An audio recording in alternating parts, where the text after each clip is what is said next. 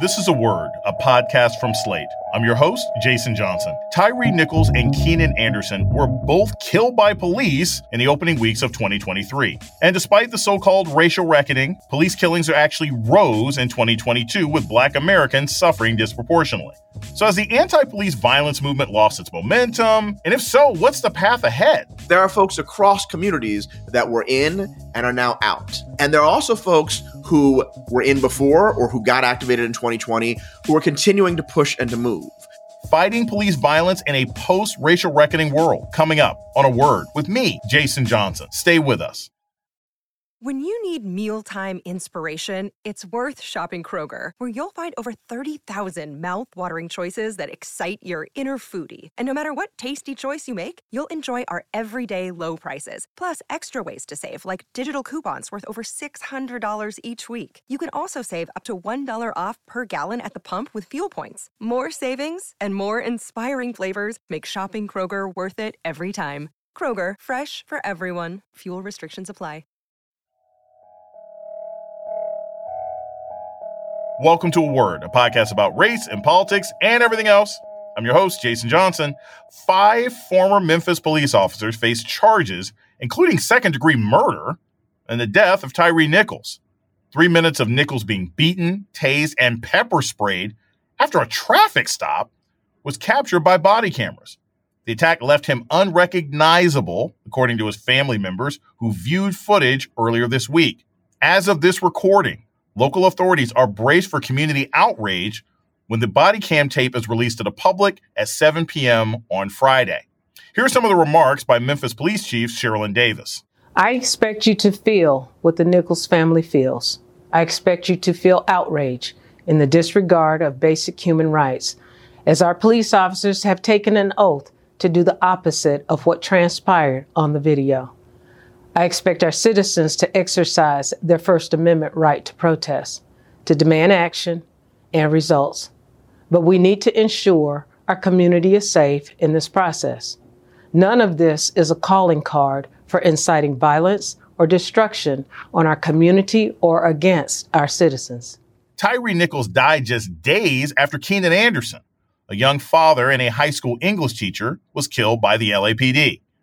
Police tased the unarmed Anderson 6 times in 46 seconds after a traffic incident that was also captured on body cam footage, along with Anderson pleading for his life and invoking the name of George Floyd. These deaths are part of a trend. Years after the so-called racial reckoning, police killings of civilians in the United States actually increased in 2022, with Black people twice as likely as whites to be the victims.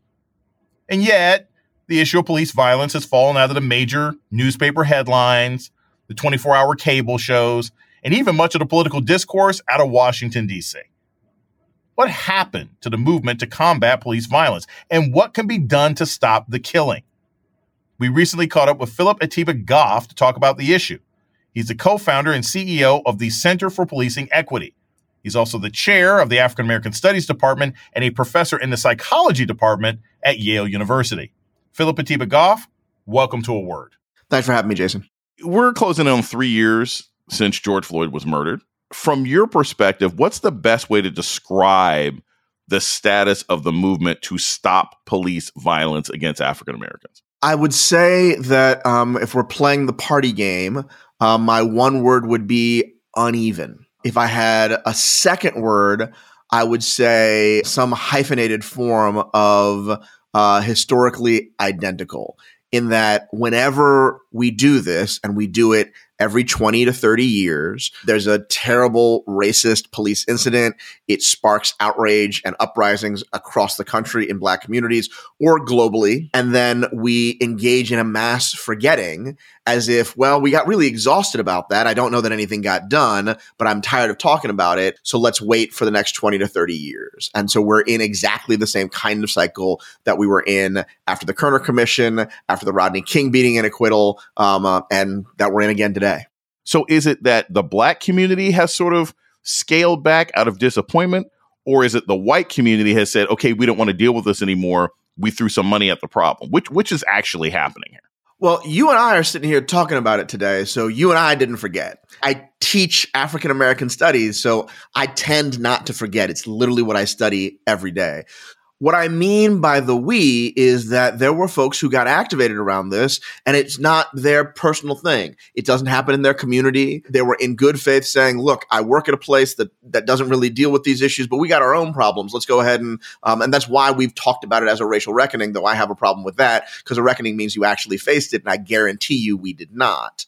There were groups of folks across racial lines that were engaged, that were trying to figure out a way to do it every day, and that is uneven. There are also, by the way, folks who got into this within Black communities who said, you know what, this is going to be my thing. I'm newly activated, or people are paying attention to me for the first time, and this is great. And now they've shifted.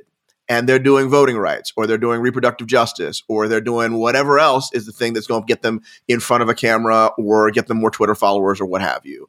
So it's not just white communities or Latinx communities or Asian communities. By the way, it's never Native communities, because Native communities never forget any of this stuff. But there are folks across communities that were in and are now out. And there are also folks who were in before or who got activated in 2020 who are continuing to push and to move. So just because we're not seeing national coverage of Keenan Anderson doesn't mean that the California state legislature isn't moving on stuff. And it doesn't mean that folks in St. Louis and in Oakland and in Ithaca and Tompkins County, New York, don't have really impressive gains to show for what they've done the last 2 years, and they've still got momentum. That's why I mean uneven. There are folks who are opportunists and folks who were easily forgetful, and there are folks who have been in it to win it since before and will be in it to win it till they're taken off this earth. One of the things that people always talk about is like, hey, we need more police officers who are similar in race and culture to the people they're policing. We need them to be from the neighborhoods. But we've seen in these situations, there were officers of color involved in Anderson's death. All 5 of the Tennessee officers involved in killing Tyre Nichols are Black. So is diversifying police really going to do anything about this issue of police violence? So will it do anything is a different question than is that where we should focus.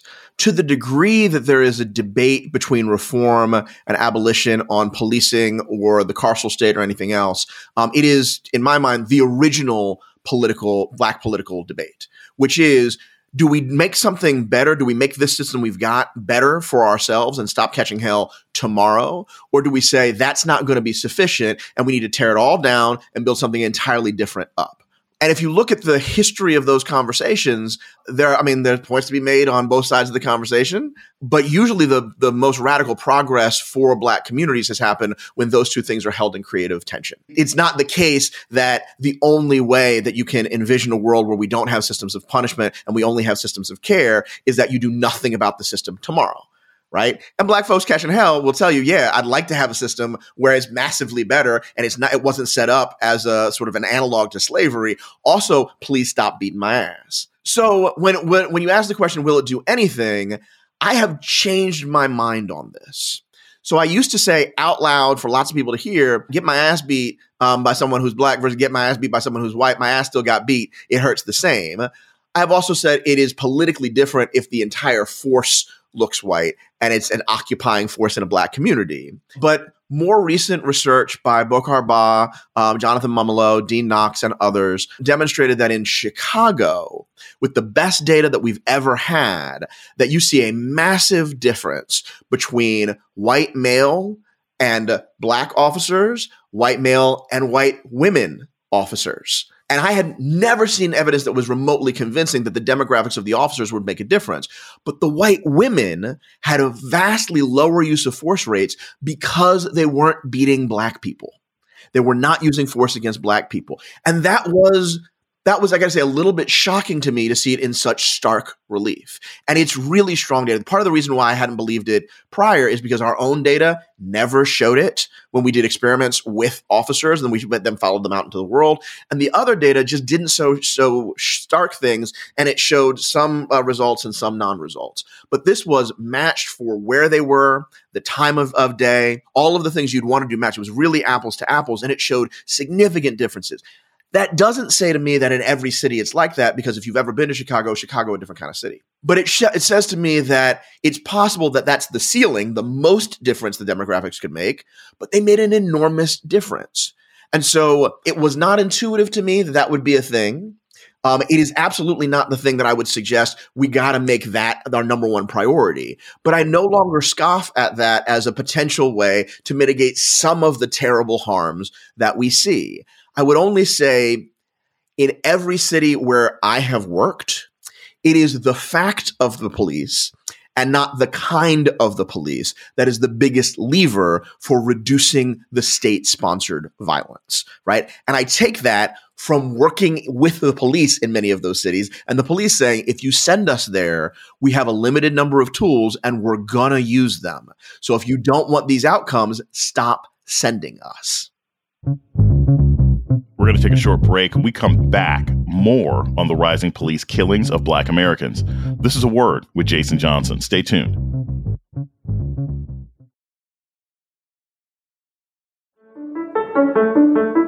This is Jason Johnson, host of A Word, Slate's podcast about race and politics and everything else. I want to take a moment to welcome our new listeners.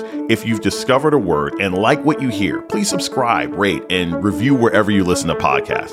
And let us know what you think by writing us at aword@slate.com. Thank you.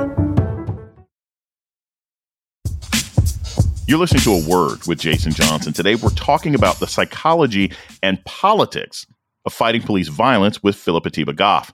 He leads the Center for Policing Equity. Continue with this idea of sort of demographic influence on this. You got a Black woman who's the head of the police department in Memphis. We now have a Black woman, Karen Bass, is now the mayor of Los Angeles.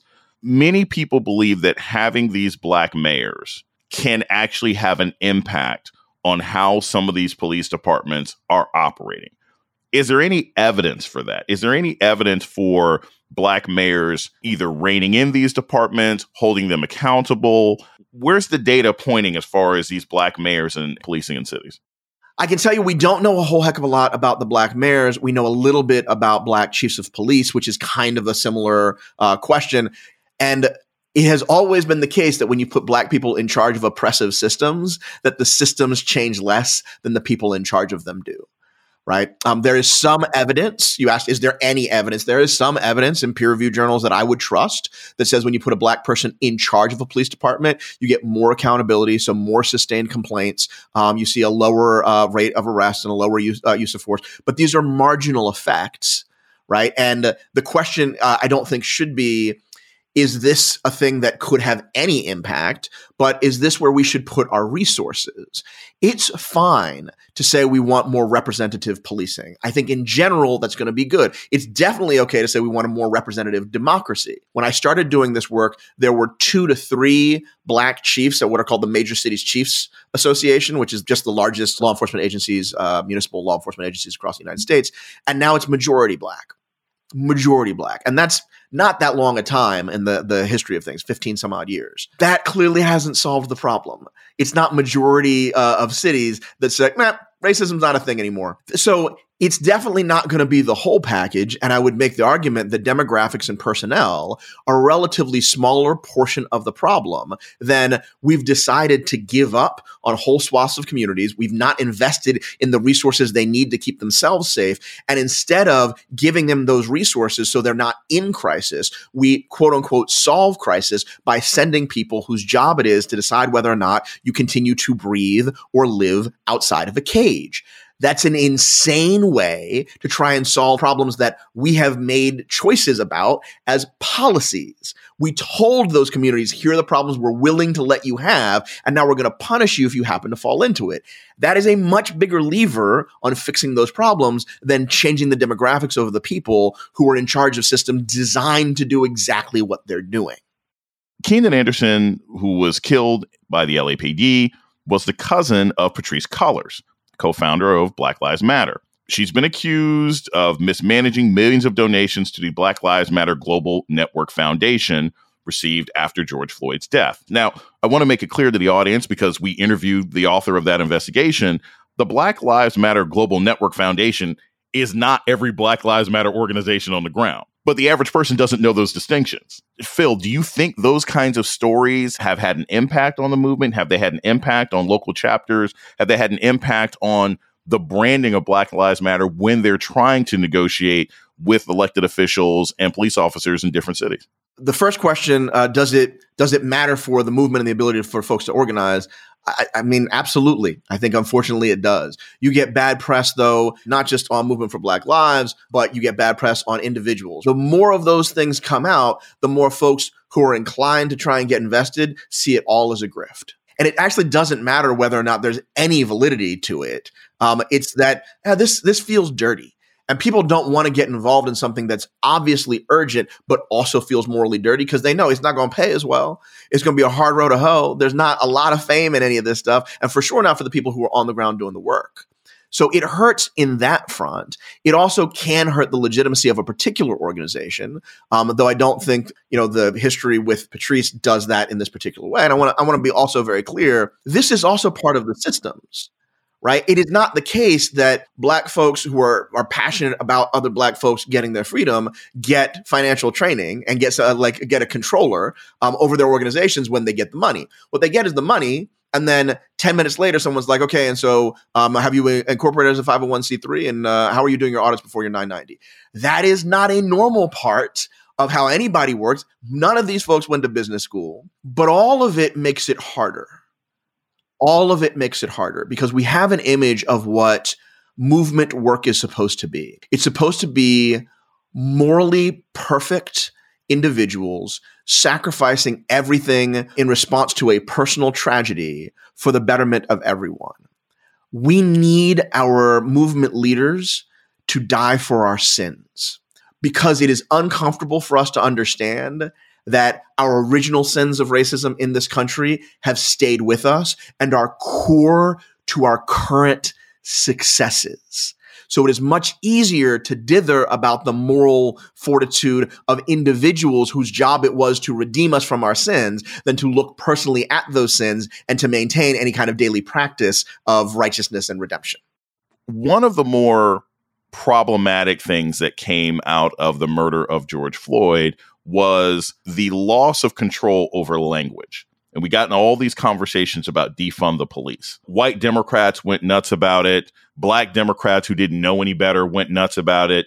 There were all these conversations that defund the police was harming people and affecting elections where there was never any empirical evidence one way or another. I want to ask you, Phil, from a practical standpoint, were there examples of police budgets being lessened and that money being put to better use? And are there results of that actually being effective? Yeah, so Minneapolis is actually the best example because they started doing it before George Floyd. They took an amount out that was in the millions prior to 2020, in part because activists were demanding it, in part because they got some evidence that a disproportionate amount of their use of force was happening towards their homeless population. I don't know if you've ever been to Minneapolis in the winter, but it's not nice to be outside. And so people try and stay indoors. But what ended up happening was when people were outside and it was cold, people were like, that makes me uncomfortable. They would call the cops. And the cops kept being like, well, we're showing up. They're not done anything illegal, but we're supposed to detain them. So they're fighting us. We could just not do all this by erecting heated tents. And that's part of, I mean, it's not exactly that, but it was part of what happened. And during the 3 years that they were pushing for that, they reduced their use of force by about 18% across the board. Right. So there is good evidence that if you shift some resources upstream to prevent the crisis, then you don't need to call out for help in the midst of crisis, and that makes everything better. But of course, we know, and I'm sure your listeners all know, that since 2020, on average, police budgets have increased, not decreased. Right. And you talked about loss of control of language. I just think it's really important. There was literally no one who threatened any elected official to say, you must use defund. There was no one who said you had to be lazy and unimaginative and wait for multiple years and then complain about the language that you claim was supposed to be built for you when it was clearly activists building things for activists. activists. When we hear complaints about defund, I just want to remind people that those complaints are admissions of laziness, of sloth, and a lack of imagination. Because politicians have access to microphones and television cameras way more than activists do. And the fact that they didn't come up with anything better during that period of time was their fault. And activists have no obligation to give language to politicians who are not serving their interests.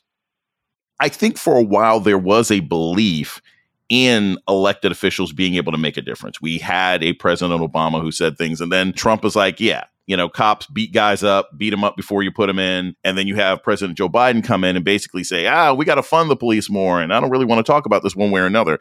Is there a lessening of faith in national politicians and federal politicians to do anything? Since we've seen so many bills at the federal level just die, has the movement now sort of moved to, look, we got to do this at the governor level or the state house or state senate because the federal is a waste of time? I mean, I sure hope so. I don't think serious people who've been organizing and engaged in activism around this ever thought that the federal level was much more than a bully pulpit. So everyone who's been serious about this has been working at state and local since well before the uprising of 2020. My hope is that more people understand that, but my guess is, and my experience is, that they don't. And that's in part because most folks in the United States don't understand how our government at different levels work.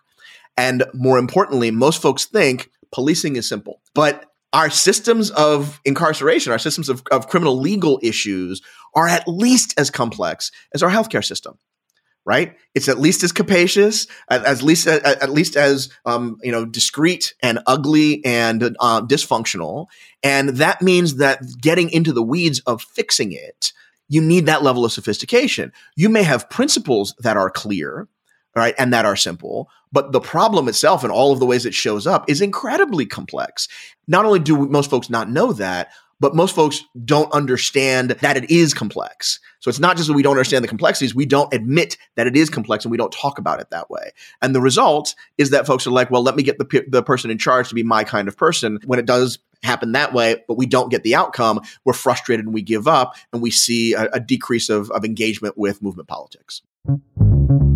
We're going to take a short break, and we come back more about responding to police violence against the Black community with Philip Atiba Goff. This is A Word with Jason Johnson. Stay tuned. You're listening to A Word with Jason Johnson. Today, we're talking about efforts to stop police killings of Black Americans with Philip Atiba Goff of the Center for Policing Equity.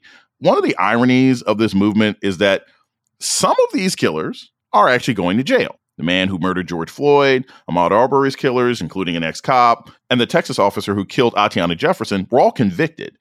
Do you think that the idea that the justice system can sometimes work after these instances is in any way helping? I can't tell you what the data say yet because we don't have enough examples of that. But we do know that there appears to be a higher rate of conviction for excessive force across the country. Okay. That's a trend line that looks like it's going to be significant when we give it enough time to breathe. Pun fully intended. I can also tell you from talking with law enforcement that is absolutely on their mind. As much as folks will say, I'd rather be tried by 12 than carried by 6, right? So they're worried about their personal safety. 100%. They're saying, I could get fired. I didn't think I could get fired for something like this, but I could get fired. They may not be thinking that as much as some folks in the community might want. They may not be thinking about that every day, but they're definitely thinking about that. What changes to behavior? Not sure. For sure, not enough. And the fear of a certain kind of accountability isn't going to get us past places where we tell police to go and do this. They do it. We don't like it. Right. But it's not only legal, but it's within the policy books. And there's not going to be accountability for doing what they're told and what is perfectly legal. But yes, I do think that there is a change in police culture post 2020 as a result of this increased rate of conviction in terms of the mindset of officers and the culture within policing. I don't know, is that like a 0.5% decrease in some cities? Maybe it's as much as a 10% decrease in certain places. And are there negative consequences as well? So you get more rudeness, less likely to engage, more racist language, and then walking away. I have no sense sense of the full picture of it because we haven't had enough time and there hasn't been enough data for me to say confidently as a scientist what the outcomes will be. I'll tell you it's different, and I'll tell you what that means a couple years from now, probably. Have you seen cultural changes? Do you think that police in movies, police in TV shows, have you seen a change in sort of propaganda pop culture since George Floyd? Hollywood is invested in lazy storytelling. I know as a person who has run a production company for the last 2 years, right? And what I mean by that is policing gives, in the same way that medical dramas do, and that now we're seeing with fire dramas, it gives an easy procedural.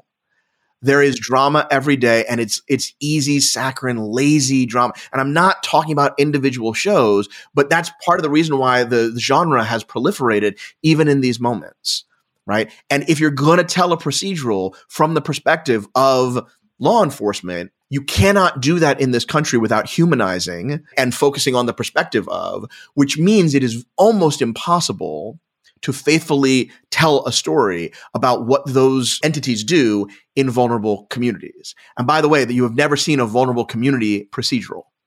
There is not easy drama because, and this is the thing that while it might be a nuanced point, and I apologize if I say it in a mumble mouth way, I kind of feel like it's important to get. If I showed you just the images of a cute but quirky lady, she's in glasses, she's walking her dog, she falls down and gets muddy. A gentleman who's clearly British picks her up and she embarrasses herself further. You know exactly where we are. We're in a rom-com. That's a meet cute. They're going to have a hard time and they're going to be together at the end. That's the work. That storytelling thing that I just did, that's the work that genre does. We see kinds of stories enough that we were able to make shortcuts and we fully understand what's supposed to happen. We've got genres for white supremacy made human. We have no genres for Black humanity. So you don't just have to tell the story of Black people. You need to get people familiar with the milieu of Blackness in order to tell it, right? The reason why Black folks go bananas when we see Black folks on TV to this day, the reason why we enjoy it and why we celebrate it on Twitter and the rest is because we're so unused to seeing any forms of our humanity, our full humanity, told in front of a larger audience. And we're hoping on some level, both consciously and subconsciously, that will help people understand our stories. We don't have a genre for telling stories about Black humanity. We have all kinds of genres for telling stories about white people redeemed. And that I think is at least as much of a problem as the particulars of telling police stories, is the dearth of the other side of that. You know, we began this conversation with talking about where is the movement? You say the movement's kind of uneven. If somebody listens to the research that you've talked about, the stories we've seen out of Los Angeles and Memphis, if someone wants to get back involved, if someone's like, hey, you know what? I have been sort of blanking out and I didn't want to pay attention to these stories, but there were things that I used to do that I want to do again. How can someone get involved in these kinds of changes and reforms today? What are the avenues to get involved today? Because, hey, you may or may not be protesting the same way, but there's got to be something you can be doing in 2023. There's a number of things you can be doing. The first thing that I would tell anybody is have a regular way to get information, right? Find a reliable set of sources, not just one, because one is just going to miss stuff. I'm happy for everybody to sign up for the Policing Equity newsletter, but we don't get everything in your city and in your town. So a mix of national and local folks who are going to give you information. And I say the first part because the second part is most important.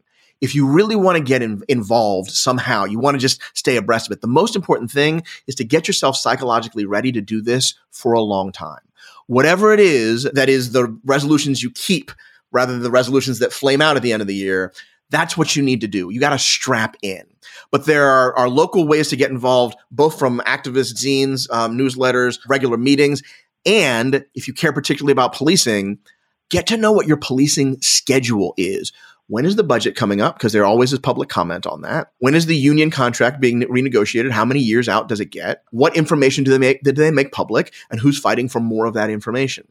That will get you at the very least a sense of the players locally for you, and a sense of the issues that activists know about. You do that in a couple of national places, you will be better informed than the vast majority of folks, and it will feel good to at least know what the heck is coming.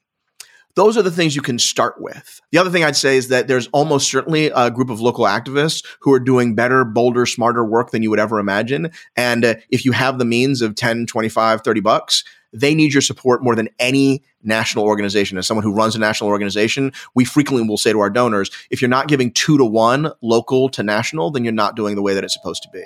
Those small donations make an enormous, enormous difference in the vitality of your local democracy.